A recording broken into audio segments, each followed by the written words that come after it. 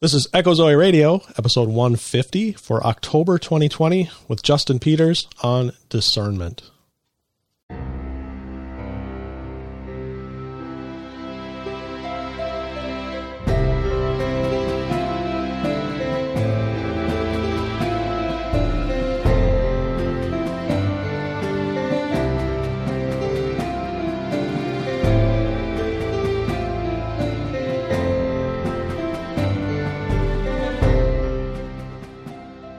Welcome to Echo Zoe Radio, the podcast outreach of Echo Zoe Ministries, where you'll hear about important topics affecting the church today. Our primary goal is to explore a variety of issues while remaining faithful to God and His Word. Stay with us for the next hour as your host, Andy Olson, shares his conversation with this month's guest. Here's your host, Andy Olson.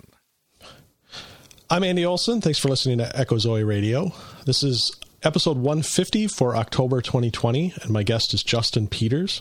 Justin is returning for its fourth episode, and we talk a little bit during the discussion about when he's been on in the past. And Justin goes way back to nearly the beginning, and it's been a pleasure to have him on. But Justin has a ministry where he travels around a lot in different churches and does seminars on discernment.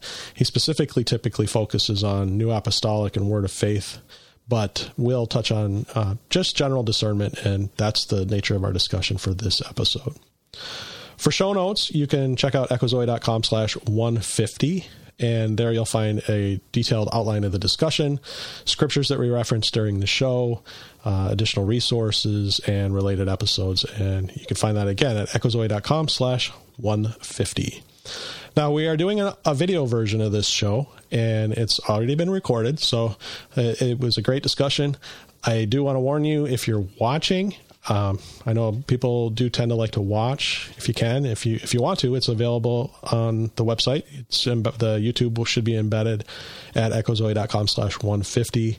But we do have some technology issues where we're talking over Zoom and had some minor audio issues, but the big thing is that Justin's audio is pretty much out of sync through the entire discussion, and I haven't yet put together the edit of that.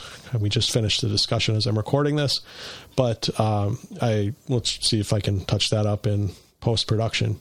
If not, if it bothers you to have audio that doesn't sync up with video, there's always the audio version as usual. But that is available. So thanks again, and echozoe.com/150 if you want to watch, if you're listening and you want to watch. Otherwise, check it out for show notes. And with that, here's my discussion with Justin. Justin, it is such a pleasure to have you back on Echo Zoe Radio. Andy, it's great to be with you, brother. It sure is. I've enjoyed our previous interviews, and so thank you for this invitation. Thanks. Well, I was going to ask if you even remember them, because I know you travel so much and you're out and about with so many different people. You're meeting people all the time, and I just sometimes I wonder, how much are you even able to remember? Yeah, no, I do remember, and you're right. I am out and about quite a bit, and I do a fair number of interviews, but I absolutely remember cool. Our interviews together. I sure do. So I was just looking at, there's kind of a pattern going as far as when I've interviewed you. You started off, this is episode 150, and the first time I had you on was episode 7, and I do one a month, so that was 143 months ago, which was almost exactly 12 years ago. Wow. It was the November of 2008 episode when we were sitting in Martha Mack's kitchen before she moved to California. Yeah, I remember that. I sure do. And then you were back 2 years later. It was episode 27 in July of 2010. Now, this is the pattern I'm noticing. From the first time to the second time was 2 years. The second time to the third time was 4 years. And the last time I had you on was 6 years ago. Oh, so 8 years from now, you'll have me on again. Well, that's what I was going to ask is, can I just schedule you right now for the fall of 2028? Yeah, man, I'm definitely not booked that far out. So yeah, that's 2028. My calendar's wide open. Cool, and we'll probably be deep in the campaign season for Mike Pompeo's second term, I think. Oh, that'd be funny. Yeah. Let's hope it's not a Kamala Harris second term or whatever. My goodness. Well. Yeah. I'm pretty confident this next election's Trump's gonna pull it out. I'm pretty confident, but if he doesn't, we're in a lot of trouble, and I don't know if I'll see it in 8 years. We are going to be in a lot of trouble. Yeah. You really think he's going to pull it out? I hope so. I really do, and I know a lot of people are seeing like the polls doing the same thing they did 4 years ago, and a lot of people are thinking maybe they fixed the problem. And so this time we can believe them. And let me tell you, there's no chance. They're not right. And just to give people a little encouragement, if you're hoping, maybe you're not a Trump fan, but for those who are listening, who are at least hoping that it's not Biden. So you want Trump because at least it's not Biden. Just, you got to look, you got to know where to look. And it's not that hard once you see it. But, like what I missed, I was not a Trump fan 4 years ago. I didn't vote for Trump in 2016. And I was sure Hillary was going to win. But what I missed was the rallies. And I didn't watch the rallies. I didn't really know them, but I knew he had them. And they were huge. And Hillary's were not. And that was the big thing. And you could see a big enthusiasm gap. And that's what caused him to win, was this big enthusiasm gap. Well, that gap is bigger this time. There's more people out there who are going to rallies or holding rallies on their own without him, like these big parades and boat parades and car parades and in places you'd never expect them. I just saw one the other day in New York City, another one down in Southern California in Adam Schiff's district, which is very, very liberal. And so he's getting people in some unexpected places that are showing up. And that's what tells me that the polls are just wrong again. And so I'm confident, but I'm praying. Yeah, exactly. And I'm hoping that the church, will take the opportunity that we're being given, that the Lord has given us a friend in the civil kingdom, and we in the redemptive kingdom need to use that to go out and get the gospel spread while we can, and while it's easier, because I certainly will always be able to share the gospel, but having that heavier persecution certainly will make it tougher. But yeah. So that's my big prayer. I want him to win, but I really want the church to make the best of it too. Right.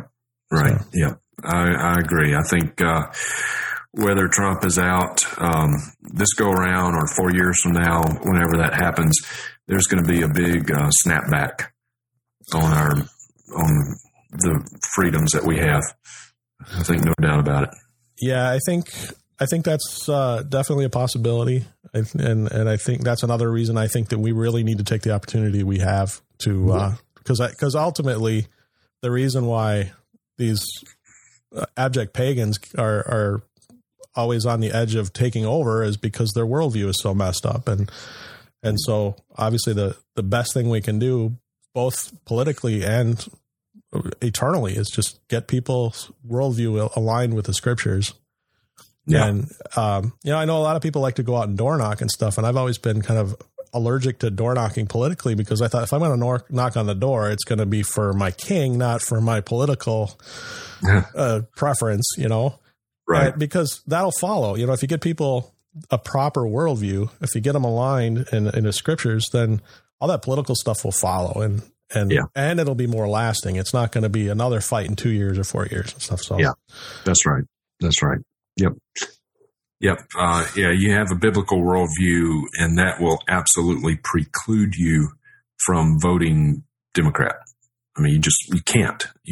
And I know there's a lot of people in the social justice evangelical realm right now that are saying, oh, well, you can't be a one issue voter. There's more to being pro-life than just abortion, and there's other issues. And sorry. Well, that's interesting, because I've seen that pop up in the last few days too. And the topic for the discussion, I wanted to be about discernment, and I wasn't figuring that we were going to talk politics. But it might be a good place to start because I think you make some good points. And I have seen some of these more, I think James White tweeted out just in the last day or two about this group over at Fuller Seminary that are like pro-life evangelicals for Biden. And clearly there's some discernment issues there. And where I was hoping to start tonight was on some general discernment. And really, I think the people that are going to be listening to this or watching are going to be pretty well grounded in discernment. You know, we might have some differences of opinion on things, but they're going to be pretty well grounded in their scriptures. Mm-hmm. But the angle that I wanted to go was more for kind of the tougher part of it is like carrying that through to your friends and your family, people who might profess Christ, but clearly have some discernment issues. They're either immature or they just never got much for discernment.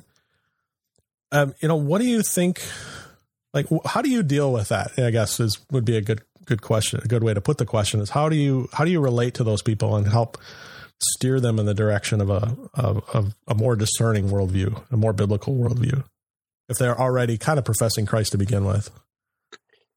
Yeah, and I'll tell you, there of course most people who profess to be Christians are not. And so you have to keep that in mind, that the majority of people who say that they are Christians are really not. They don't have a biblical worldview. But that is where it starts. You've got to start with the question of authority. What is your authority? And if your authority is anything but Scripture, then you've got an unbiblical worldview. You've got a very shaky foundation. And so if you don't start with Scripture as your authority, there's really no foundation to build upon. And you can't, people are not going to exercise discernment. But if people are at least willing to say, yes, the Bible is my authority, then you can reason with them from the Scriptures and help walk them through some of these issues and say, you know, you've got to study Scripture. You've got to study it in its context. You cannot take Scripture out of its context, and because if you do that, then you can make the Bible say whatever you want it to say. Mm-hmm. So study it in its proper context, get to the meaning. Does not matter what the verse means to you. Doesn't matter what the verse means to me. What matters is what does it mean? We look at the meaning of the text, and then we formulate our worldview based upon that. And that's what we've got to encourage people to do is you know, not just claim to be a Christian, not just take some Scripture verses out of context, but look at what the Bible actually says. What does it actually mean? And build our worldview upon that as our final authority. We've got to reject any source of authority outside of Scripture, like the critical race theory, you know, mm-hmm. CRT and all this stuff that is infiltrating into the church, it's a Trojan horse coming in. The social justice movement. What we're seeing is it is a political movement, a leftist Marxist political movement that is disguised as a theological movement for the quote unquote church. And so, if people don't truly have a biblical worldview, if they don't know how to read and study Scripture on their own, get to the meaning, then they're going to fall for it. They're going to fall for it because, I mean, it sounds good. You know, we should all be about justice. But what they do is they use biblical terms. They use some of our terminology, but they incorporate into these terms a meaning that is foreign to Scripture. So they might use some of the same lingo that you and I would use, but what they mean by those terms is very different than what you and I would understand and what the Bible teaches them to mean. So yeah, I've noticed. I actually had that on my list. I didn't tell you a whole lot about what I've been preparing for our discussion, other than discernment and stuff. But critical race theory was on my list, and I've been learning a lot more about that recently. Not so much from the Christian. There are some good Christian ministries that talk about it and understand it a little bit better than average, and have been calling out like that you need to be aware of this. This is a problem, and like you're saying, a Trojan horse. But I know James White talks about it quite a bit too. But I've also been kind of learning about it. I've been astonished since kind of late summer, say late July into August. I've been really astonished to see that even the secular world is starting to really figure out what this is. Yeah. And it's really moving very quickly. And we see that, like, going back to the politics, seeing President Trump shutting down critical race theory teaching in the federal government, and then expanding that to be federal contractors and whatnot. Yep. And that's another thing I'm really encouraged by, because it's a dangerous thing. It really is. And it is, like you said, it's Marxism, and it's cult-like, just like you're saying, in that it will take terms that we're used to and it redefines them, but it doesn't tell you that it was redefining them. Mm-hmm. And that's a big thing. If you pay attention to American politics, you hear a lot about, like, there's a lot of talk right now about white supremacy, and this and that, and the other thing is white supremacy. And you see groups of minorities who are called white supremacists, and you think, how can that be? That's just crazy. Well, we're not talking about, like, what you and I have grown up hearing white supremacy. We think KKK hoods and people who think white people are supreme and better than everybody else. That's not what they're talking about. They're talking about our worldview. And that's how, they'll attack Christianity, because they say Christianity is white supremacist. It's all this colonialism, they'll call it, or Western culture. And they're trying to chop out the foundation of a biblical worldview under the banner of calling it white supremacist and whatnot. And it's huge. I know I think one good crossover source that I see it in is once in a while I'll watch some videos by Allie Beth Stuckey, and she's with Blaze TV and whatnot, but she's interesting in that she's young and she's got a very kind of a pretty solid theology for somebody on more of a secular format and whatnot, but she's been talking about it quite a bit. And I've seen a few other more secular sources that are starting to see it, and they're starting to sound the alarm that, like, this is a problem, but it's certainly, we're called even deeper as Christians when we're trying to have a biblical worldview, to even more so to understand what this is and how it's not biblical. Yeah. Yeah, absolutely. Yeah, you're exactly right. And there was a study, I'm sure you saw it, that came out, a couple of weeks ago, that said, I think a third of evangelicals believe that Jesus is a created being. Wow. Maybe it was even half, but it was an obscenely high number of evangelicals that believe that Jesus was a created being. Well, if you believe he's a created being, you're not even a Christian. So, I mean, that's a hallmark of the cults. I mean, we talk Jehovah's Witnesses, right, and the Mormons. Mormons kind of a little bit different, but they both, I mean, very, very much so. I mean, that's a hallmark of the cults. And I always like to define heresy as boiling false teaching down to what, like, where's that line between just poor teaching and heresy?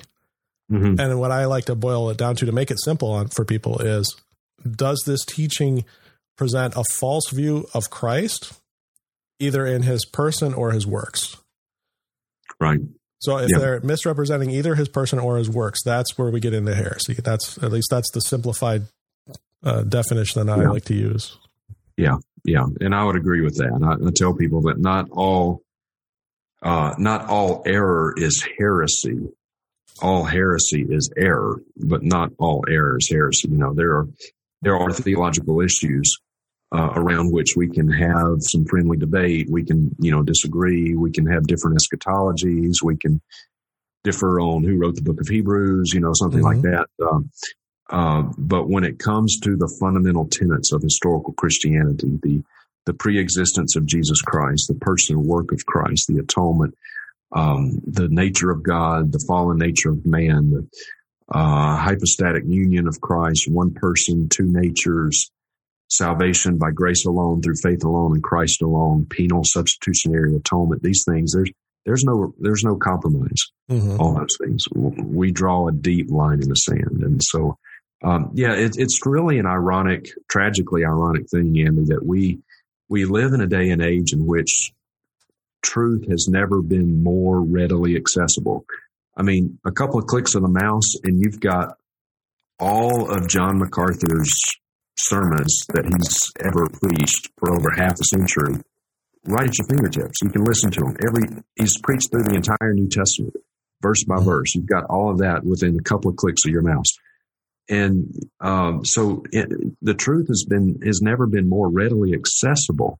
And yet we're living in a day and age in which I would submit that probably Christians have, quote unquote, under that big umbrella, Christianity, professing Christians have never been more biblically ignorant than what we are right now. So it's a sad commentary, sad state of affairs. Yeah, definitely. Now, one thing I'm not sure where I wanted to go next. Maybe I don't want to leave critical race theory because I knew that blew up. Was that 2 years ago? A lot of things blew up because it was the 50th anniversary of Martin Luther King. Yeah. I think it may have been 3 years ago now, but the MLK 50 conference, maybe it was 2 years ago. I don't remember. I'm not. It was before my time, but I'm thinking it was 68 that he died. Yeah, 68. So I guess it was 2018. So 2 years ago. But yeah, the MLK 50 conference, and that was what I guess kind of really brought all of this out in the public in a really concerted way. The ugly beast that is the social justice movement was kind of exposed, and they really played their cards, I guess. And so we, a lot of people were alarmed, rightly so.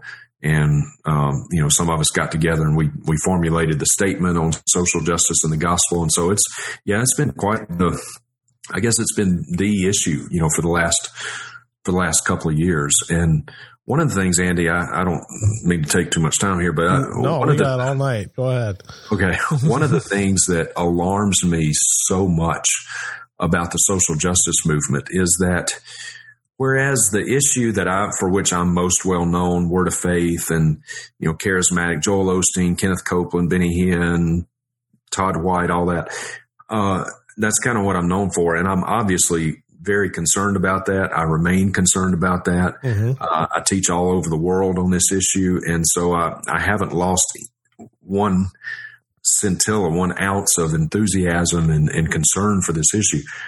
But what alarms me so much about social justice is that with Word of Faith, we've got people in our churches sitting in our pew that to one degree or another have been influenced by Joel Osteen or Joyce Meyer. They have family members who have been, and so it certainly had an effect to varying degrees on people sitting in our pew, but we've never had any prominent names within our soteriologically reformed circles actually preaching Word of Faith.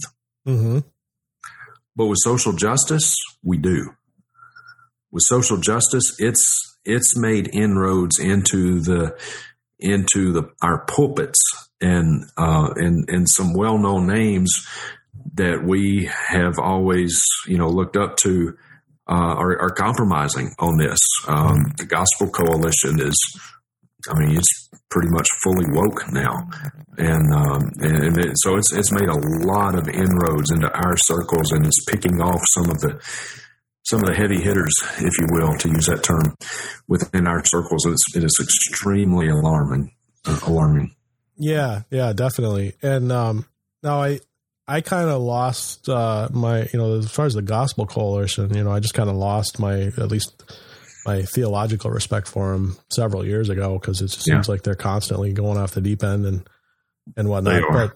But I wonder how much of critical race theory within the church is just people who just don't understand completely what it is. Like they're buying the lies about just about it being a justice thing rather than it being an alternate worldview, a competing worldview altogether. Yeah. Oh, I think the vast majority of people sitting in our churches don't understand the issue. They don't.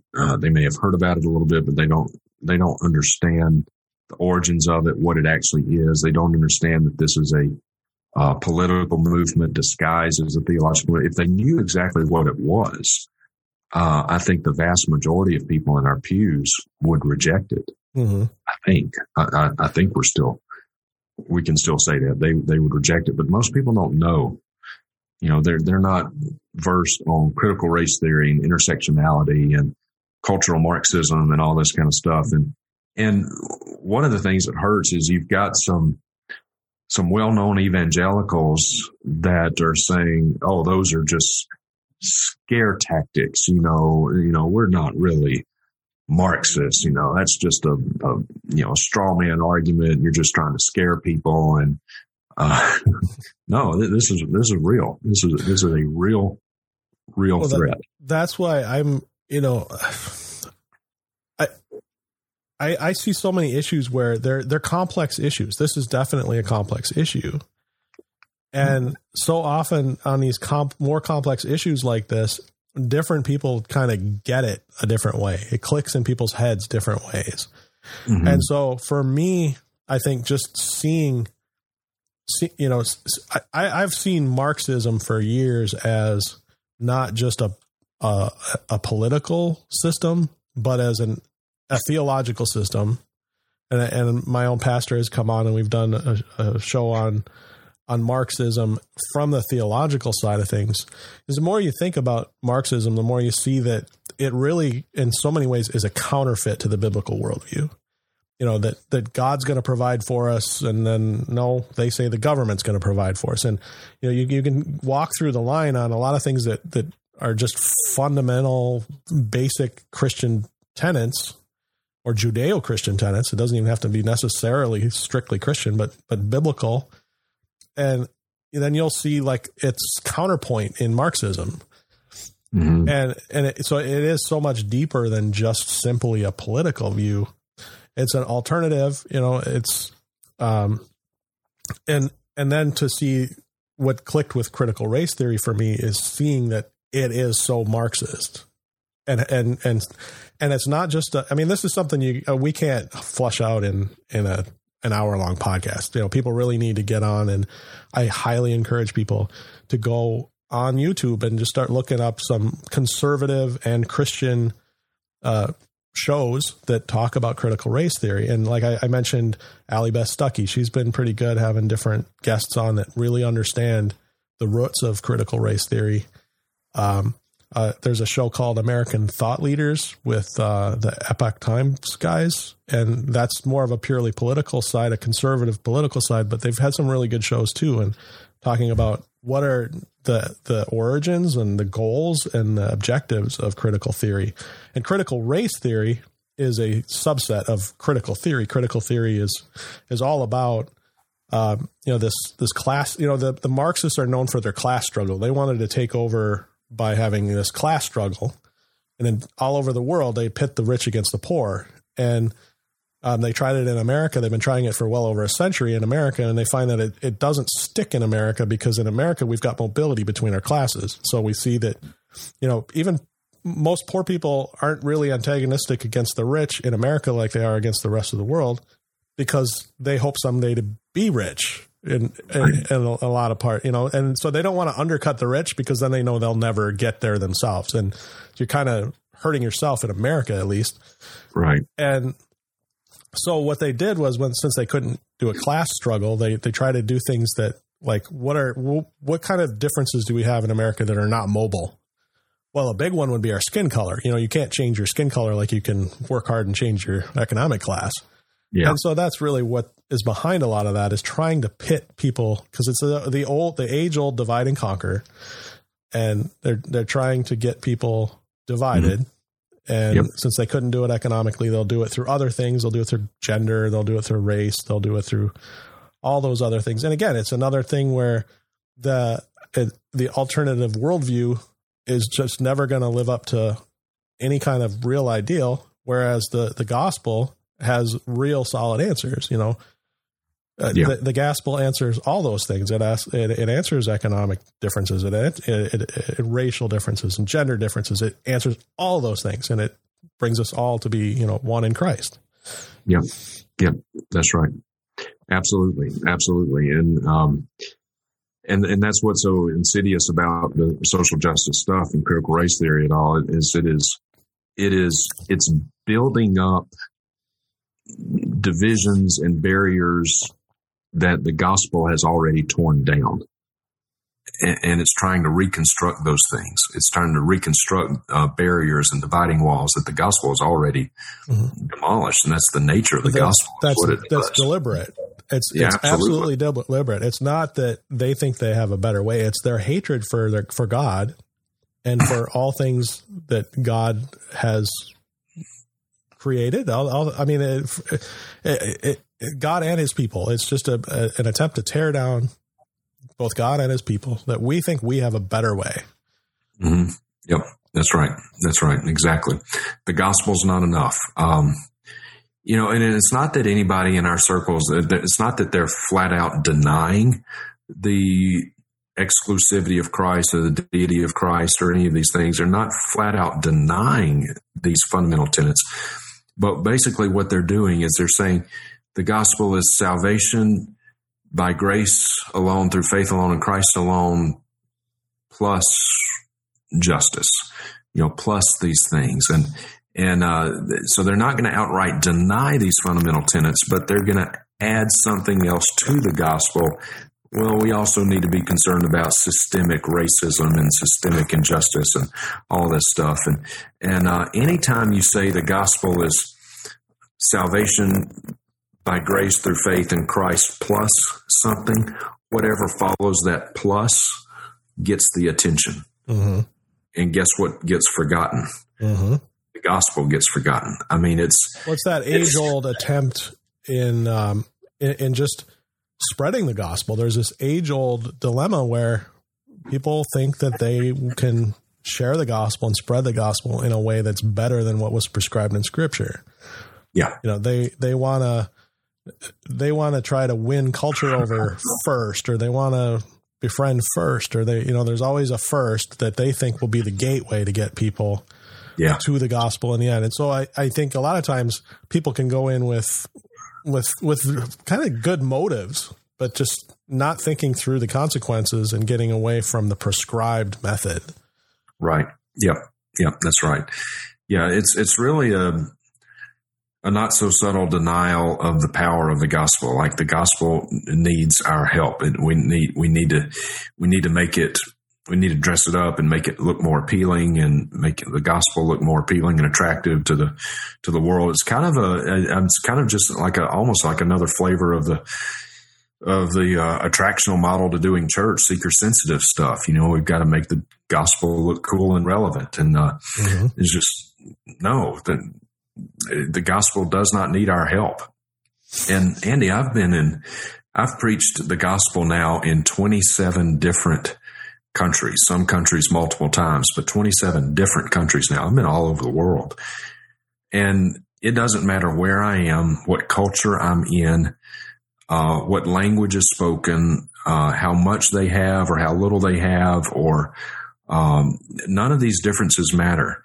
And our skin color doesn't matter. But when I am with like-minded believers in Christ, there is an instant bond there, an instant kindred spirit, an instant fellowship, an instant love for these people. I love them and they love me. And we don't care what color our skin is, because we're family. We've been adopted into the family of God through the merits of Christ, and the gospel breaks down all of these superficial differences. That's the beauty of the gospel. And the social justice movement is trying to reconstruct these differences and barriers that the gospel has already demolished. And it really is an insult to the power of the gospel that it somehow isn't enough in and of itself to bring about true reconciliation or things like this. So it really grieves me. And what thinking person would look at the state of evangelicalism today, and even let's narrow it down even further, even our own theological circles, our tight soteriologically reformed circles. What thinking person would look at our circles today and say, yep, we're better, we're stronger, we're more unified than we were 4 years ago? No. I mean, the social justice movement has just absolutely wreaked havoc. And it is a tremendous threat. And so. Yeah, well said. And it's so, I mean, the more you think about it, the more you realize just it's not only insidious and unproductive, it's really wicked. I mean, when you're talking about traveling around the world and there's not a care in the world for the differences in skin color, as soon as you meet up with other believers, there's a bond there. I mean, that's a beautiful, beautiful thing. And critical theory would try to split that because that's considered white supremacist, or, that's colonialist, or whatever the Marxist language or Marxist term they want to use is.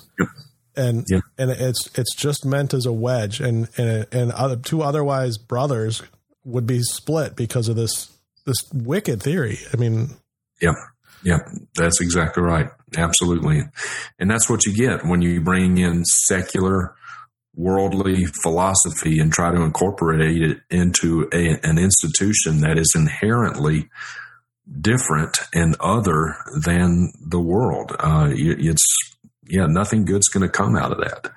So, the top 10 things that the world could teach the church is a blank list. You'd have 1 through 10 and there's blanks by all those numbers. The world has nothing to teach the church, nothing to contribute. I'm not interested in what the world thinks or what the world tries to, portray or foist upon me. It has nothing to teach us, The gospel has everything to offer it. The world has nothing to offer to us. So maybe kind of steering a little away from the CRT, kind of more back to the discernment thing and communicating discernment. I really do think that there are people that are within our ranks, going back and just touching on CRT, that critical race theory. There are people who are, they're the tares among us, and they're using it to divide us. But there are also, I think, are just undiscerning amongst us who don't see the dangers. And that brings me to my next question. And I kind of touched on it before too, but how do we break through that? I mean, if there are people who are our brothers, our brethren, they're elect, they're saved, but they're undiscerning. How do we help kind of crack through that shell and bring them out so that they can see the unbiblical nature of what they're involved in? Yeah, well, if we're dealing with truly regenerate people, then you've got every reason to hope and believe that person will come to reject error. If they're truly regenerate, they're indwelt by the Holy Spirit, the truth should and does resonate with them. And so if we can help them see the origins of this movement, you may have heard the illustration with bank tellers. Bank tellers know they're never given counterfeit bills. Mm-hmm. They just know the feel of real money so well that when a counterfeit comes across, they like, oh, this feels weird. And then, so they're never given counterfeit money. They just know the feel of real money so well that when a counterfeit bill comes across, they immediately spot it.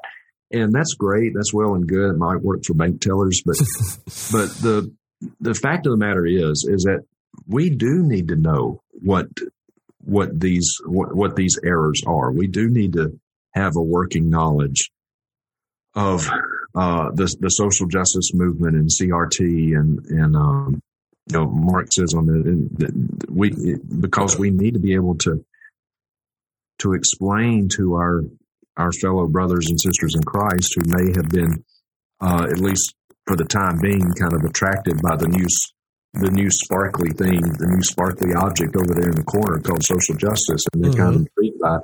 We need to say, no, this is what this is. This is where it comes from. This is why it's unbiblical. Let's go to the scriptures and use it.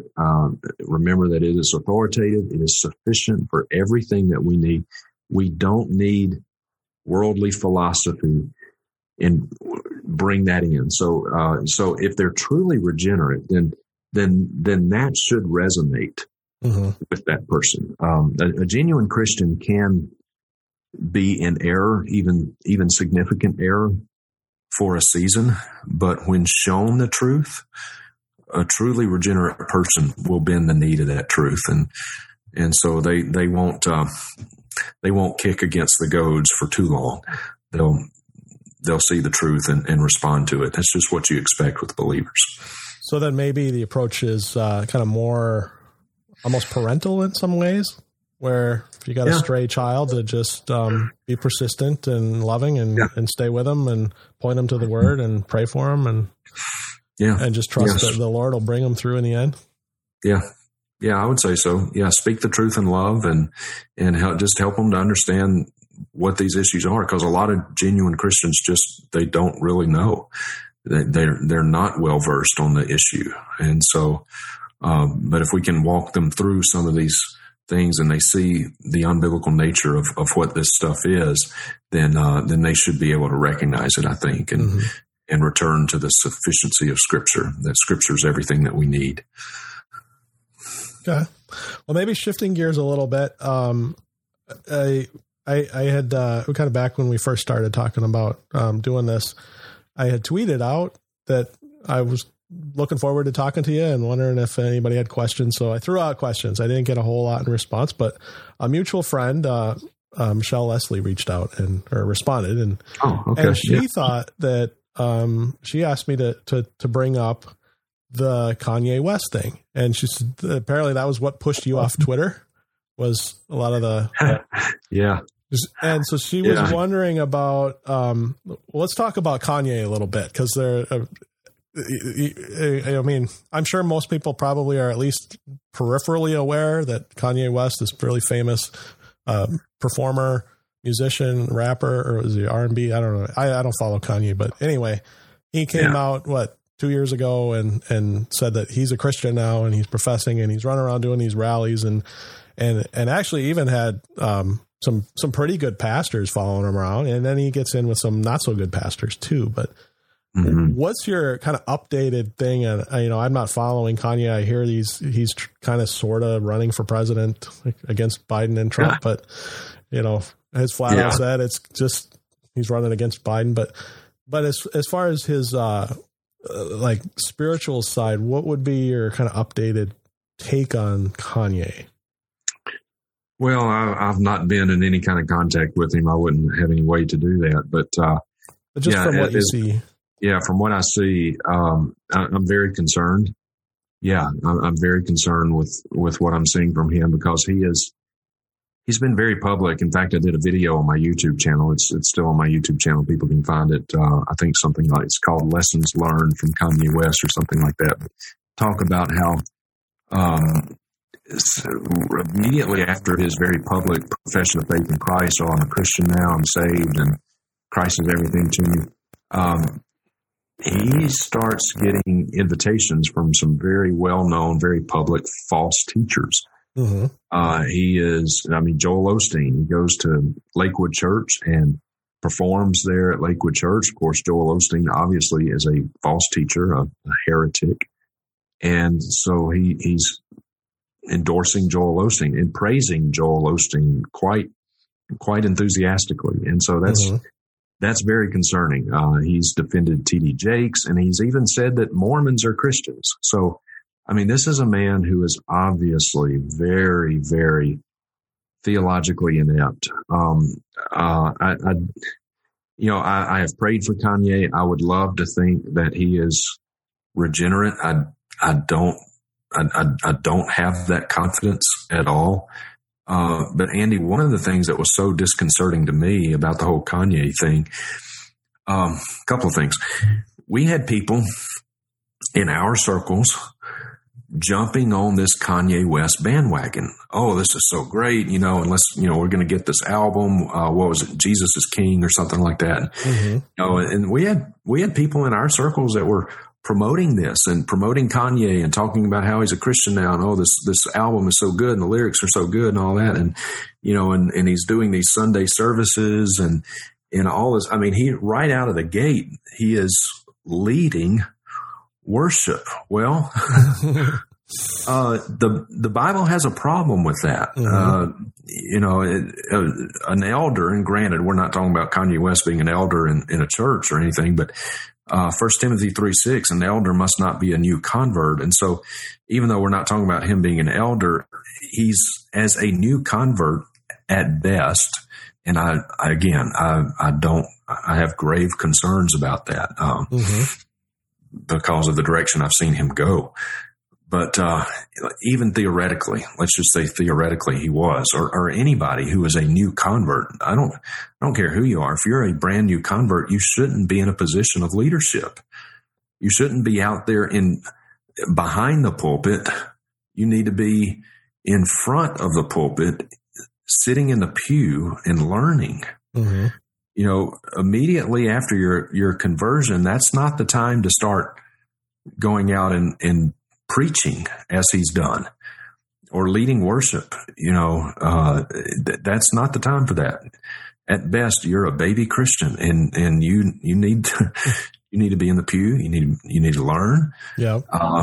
Not out leading. And we've seen the dangers of that. And I'll say this too. It's been the worst thing for Kanye to be thrust into the spotlight. That is the worst possible thing that could have happened to him. And people around him, if they truly cared about him, they would recognize that. And if they themselves were mature believers, they would recognize that. They would say, hey, Kanye, I rejoice in what the Lord seems to be doing in your life, but this isn't the time to be leading. Let's find you a good, doctrinally sound church, join that, and sit in the pew and learn and be taught. And maybe later down the road that time will come, but it's not right now. It's not now. And Kanye has done just a lot of damage by the things that he has said, and because everybody thinks he's a Christian now, and so he's. Yeah, and I have, like I said, I haven't followed. I mean, I hear a little bit of here and there, almost nothing since that album came out. I haven't really heard a lot. I haven't followed. I never really followed closely. I thought it was interesting, and it was kind of just like anybody else. I pray that hopefully it's a real conversion, and we'll see. Time will tell, kind of thing, and welcome him into the church and help him grow. And in time, we'll know. Just like any other believer, you don't really know anybody's true conversion right away, anyway. Yeah, and yeah. But not, I mean, because I don't follow along so much, and I'm just kind of curious, and I don't know that maybe there's an answer to this, but how much of it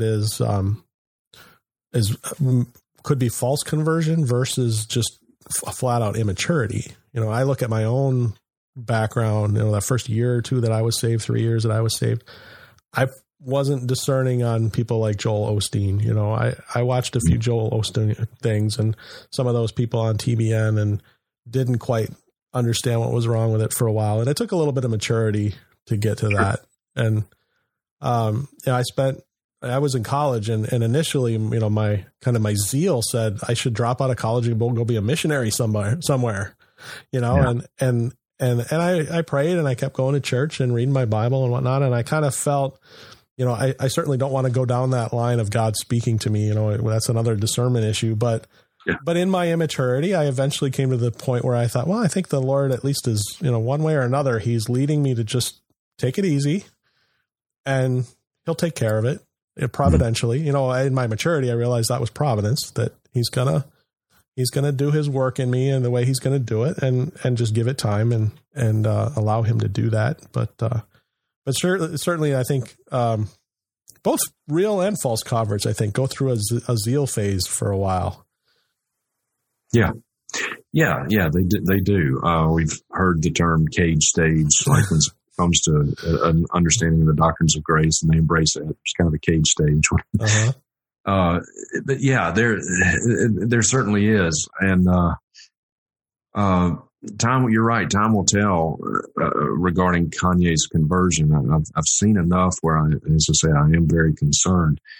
But the people who have encouraged him and given him a platform, and I tell you, they ought to know better. They ought to know better. Mm-hmm. Kanye doesn't. He doesn't understand those things. Clearly, doesn't understand those things. So, one thing that would give me great encouragement about his conversion is if he did exactly what we've been talking about. If he did say, wow, there's so much I don't know. And these things we're talking about, these are eternal matters of people's eternal destinies. And I don't know enough right now to be weighing in on these things. I need to learn. And if I saw that from him, if I saw from him a willingness, like if he had just joined some little doctrinally sound church somewhere out there, I guess he has a place in Wyoming. And if he were to join that church and just submit to the teaching there and the leadership and of the elders, and if that's what I was seeing, if I was seeing him, proverbially seeing, you know what I mean? But if that's what I heard that he was doing, and I realized he's not out there in the limelight, in the spotlight, he's not leading, but I knew he was in a church learning on a regular basis. I mean, like, wow, that's great. That's really encouraging. That's what you would expect to see. But, and Andy, another thing is, I don't get this tendency that so many of us have to jump onto the latest bandwagon of some evangelical who supposedly got saved. I mean, how many times have we been burned on this? Mm-hmm. These evangelicals these celebrities that supposedly get saved. I remember when I was in seminary, the big news was that Jane Fonda got saved. I can remember hearing about that in seminary, and I don't remember hearing that, but that would be interesting. Yeah, Jane Fonda made a profession of faith in Christ. She supposedly got saved about 20 or so years ago, and that didn't last. Justin Bieber was supposedly a Christian. Britney Spears was. In fact, I went to seminary with a guy who was Britney Spears' youth minister back when she lived in, when she was growing up in Louisiana.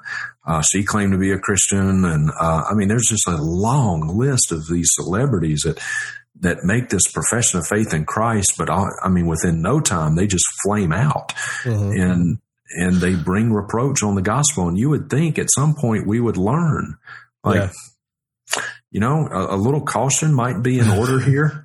Might be wise to be cautious with this before we start promoting these people and making a big deal out of, this celebrity became a Christian, and it really it leaves us with egg on our face, rightly so, and it brings reproach on the gospel. So, but then it also demonstrates that they're people just like the rest of us. I mean, we're all in the same condition, the same predicament, and whether it's celebrities or there's just a handful of people I can look back to, just friends going through high school or college or wherever, where it's a similar kind of thing.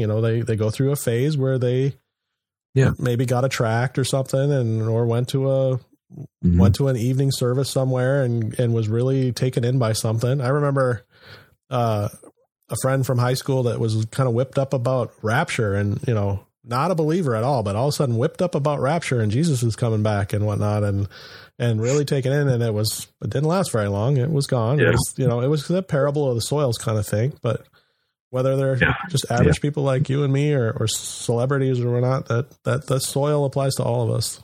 Yeah. Yeah, it does. Absolutely. Yeah.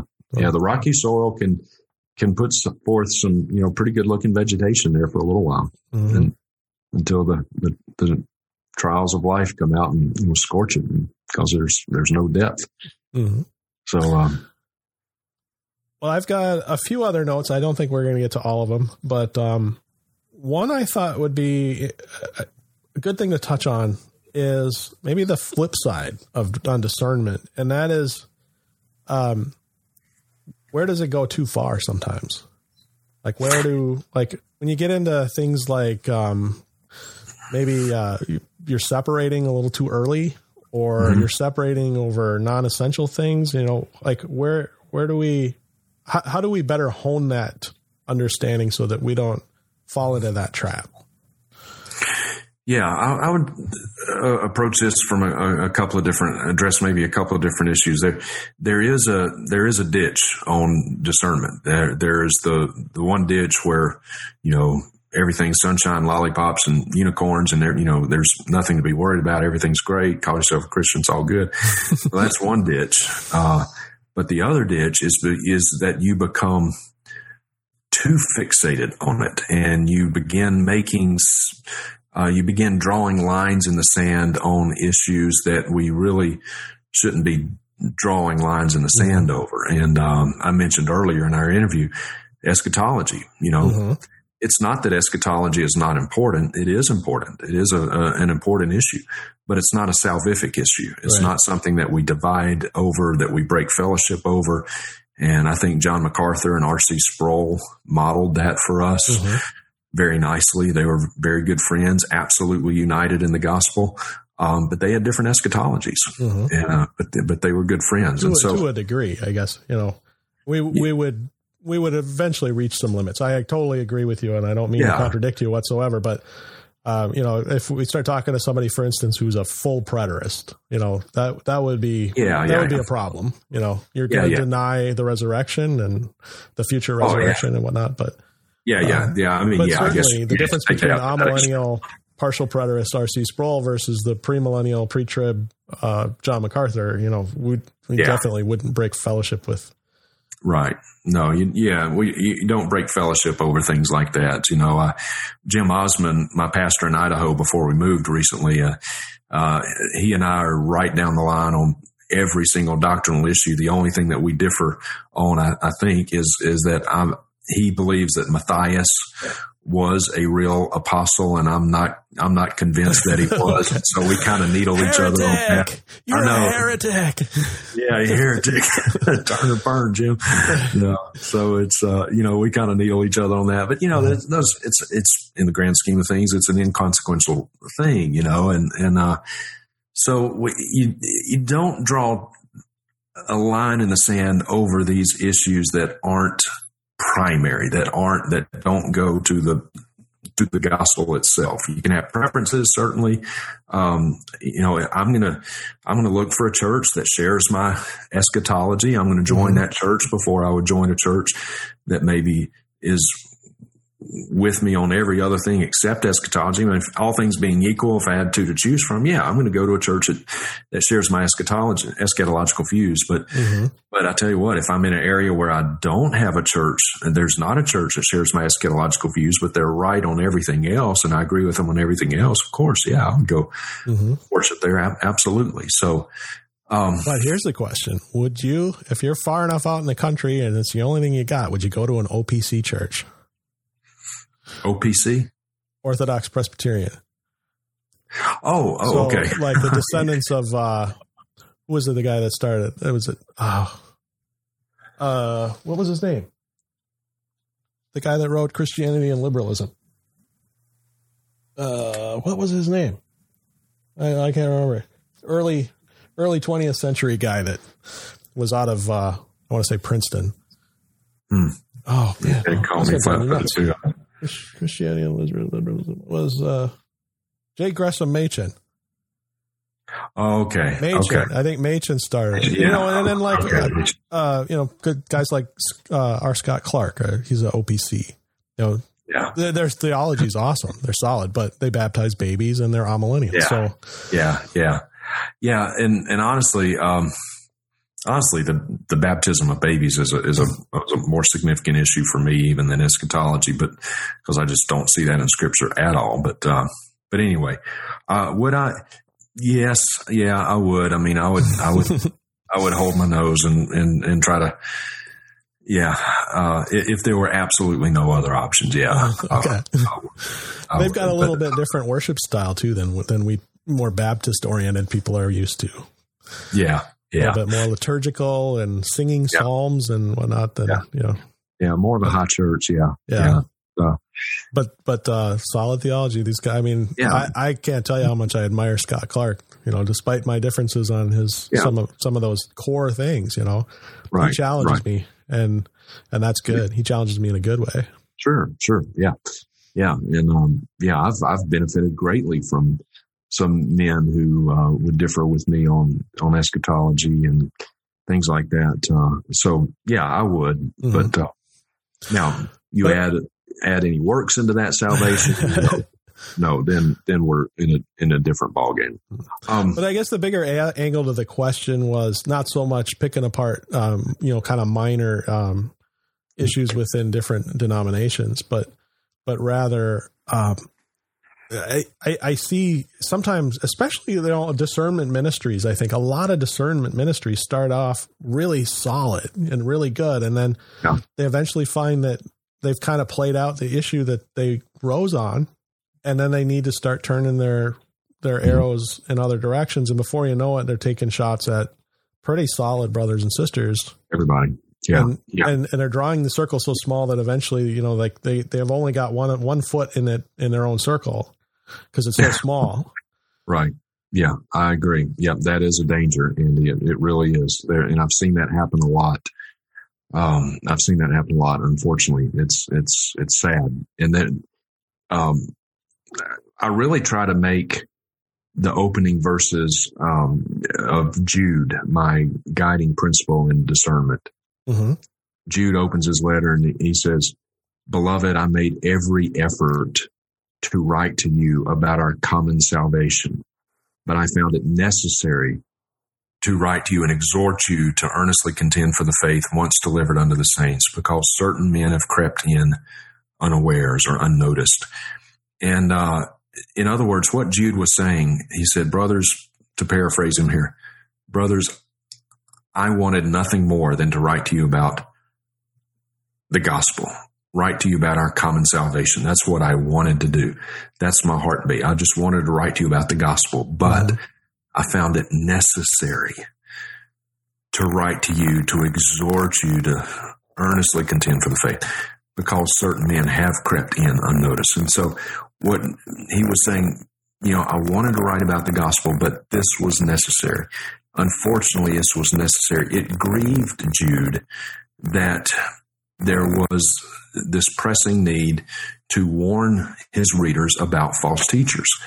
And it's interesting, Andy, when you look through the New Testament, 26 of the 27 books in the New Testament directly warn about false doctrine and or false teachers. Only the book of Philemon has nothing to say about either one of those things. So 26 of the 27 books. So warning about false doctrine and false teachers is a necessary task. We're commanded to do it. It's not optional. We must do this. I almost want to challenge you, even on Philemon, especially in light of contemporary issues going on. We're going to circle back to that critical race theory. Well, yeah. And Philemon was really about a slave returning to his master. Sure. And obviously it's different issues than we Americans are, have on our minds and whatnot. But you could take it's interesting that even that one book. Yeah. I'm talking about a direct reference. Right. A direct reference about false doctrine. I don't mean to gotcha. My 13-year-old does stuff like that. It's okay. Yeah.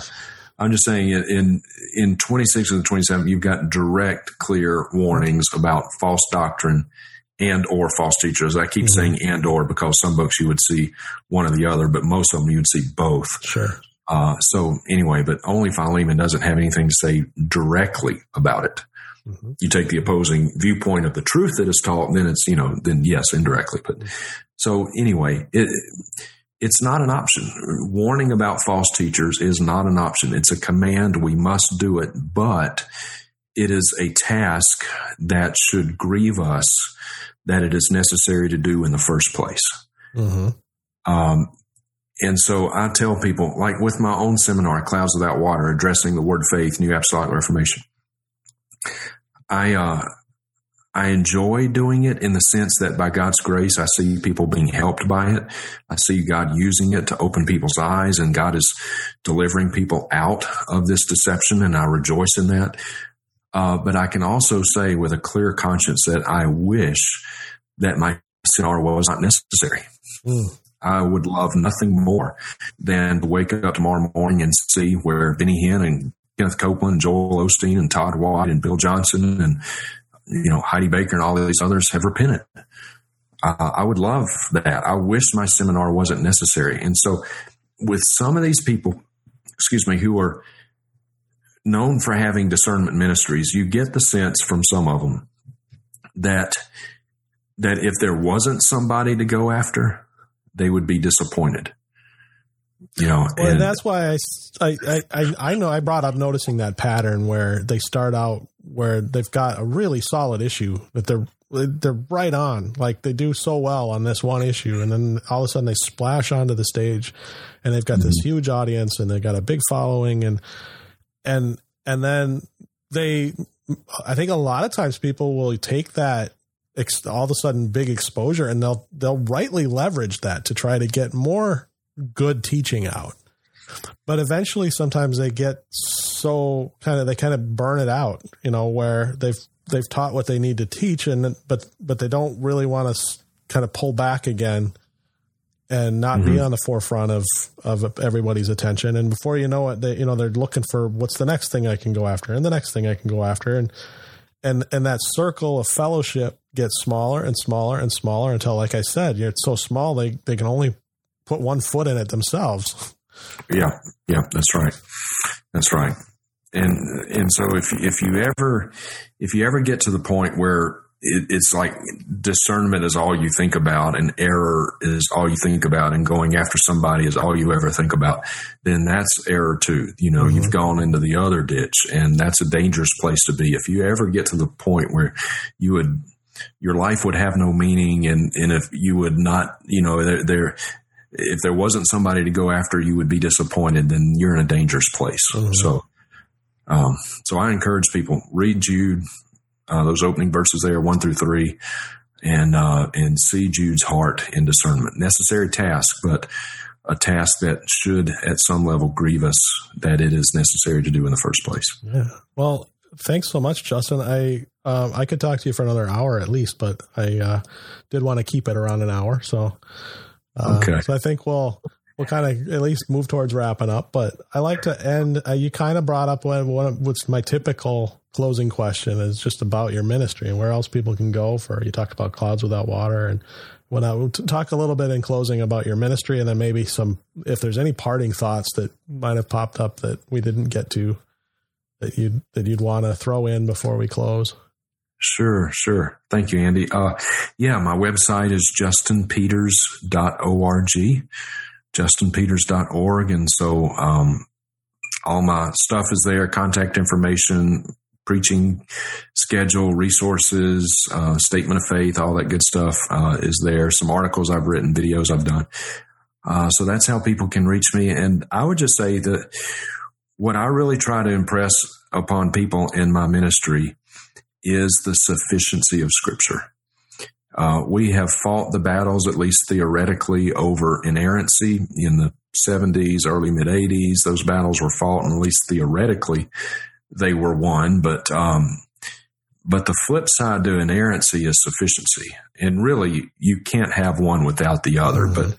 But there's a lot of people who would say, oh, yeah, we believe the Bible is inerrant, but they wouldn't affirm sufficiency. So those are two sides of the same coin, even though a lot of people don't realize to make that connection. But that is where the real battle is being fought today, is over sufficiency. Is God's word sufficient?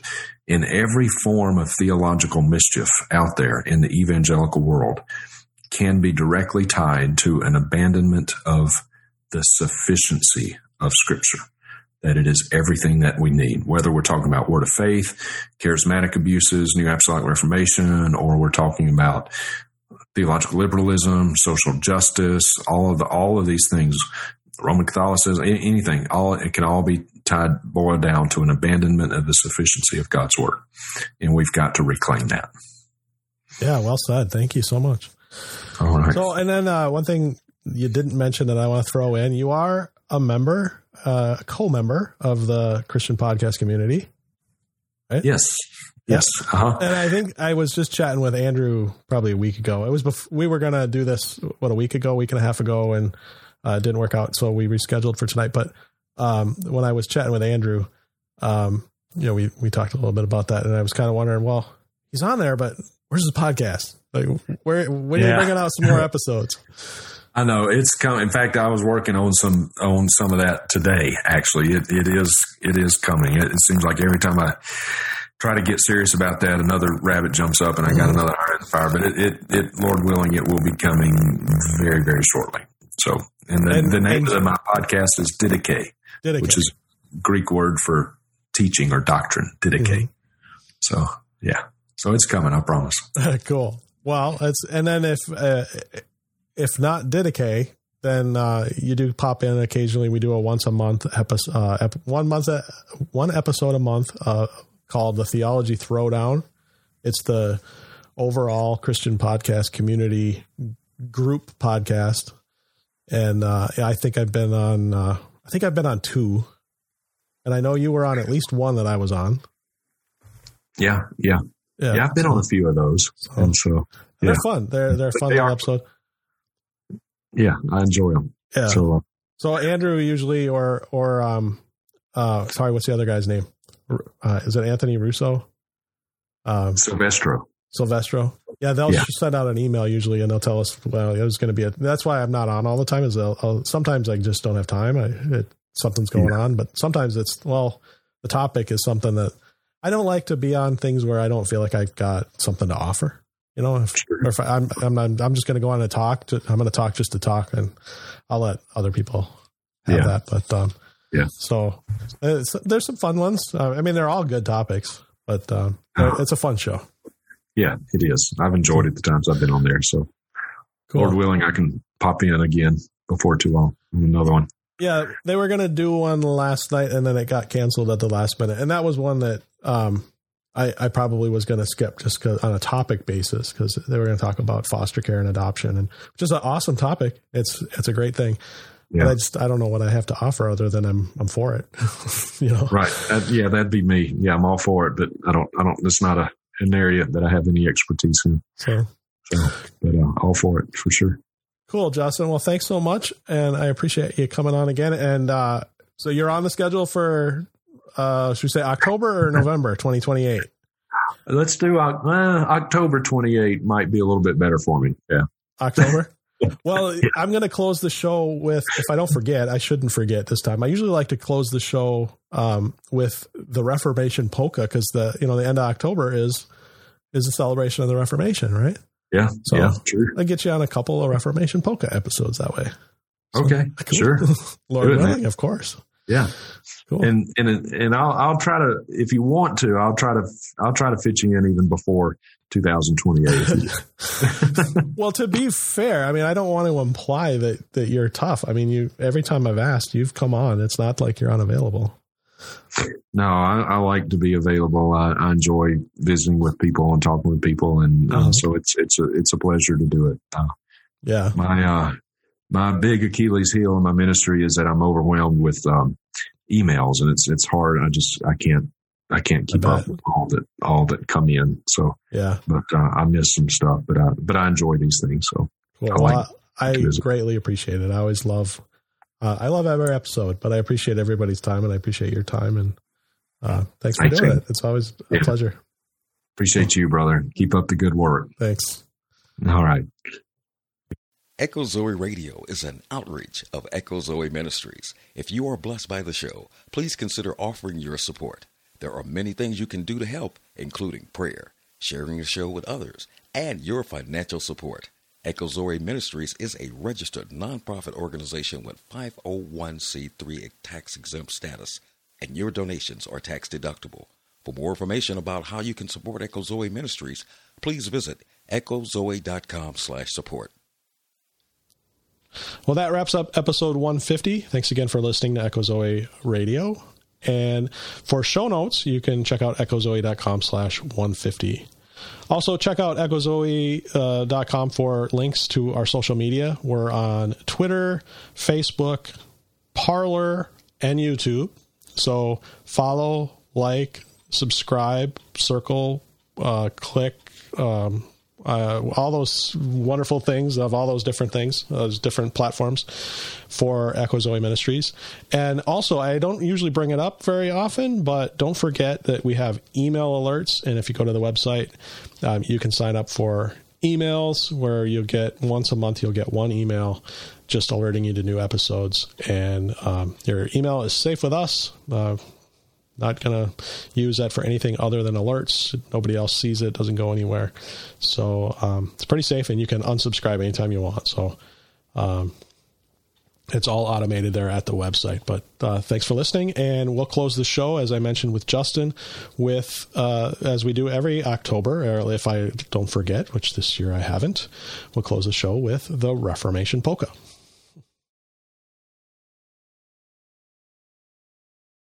When I was just ein younger man, I studied canon law. Though earth was a challenge, 'twas just to please my pa. Then came a storm, the lightning struck, I called upon Satan. I shaved my head, I took my vows, an Augustinian. Papal bulls, indulgences, and transubstantiation.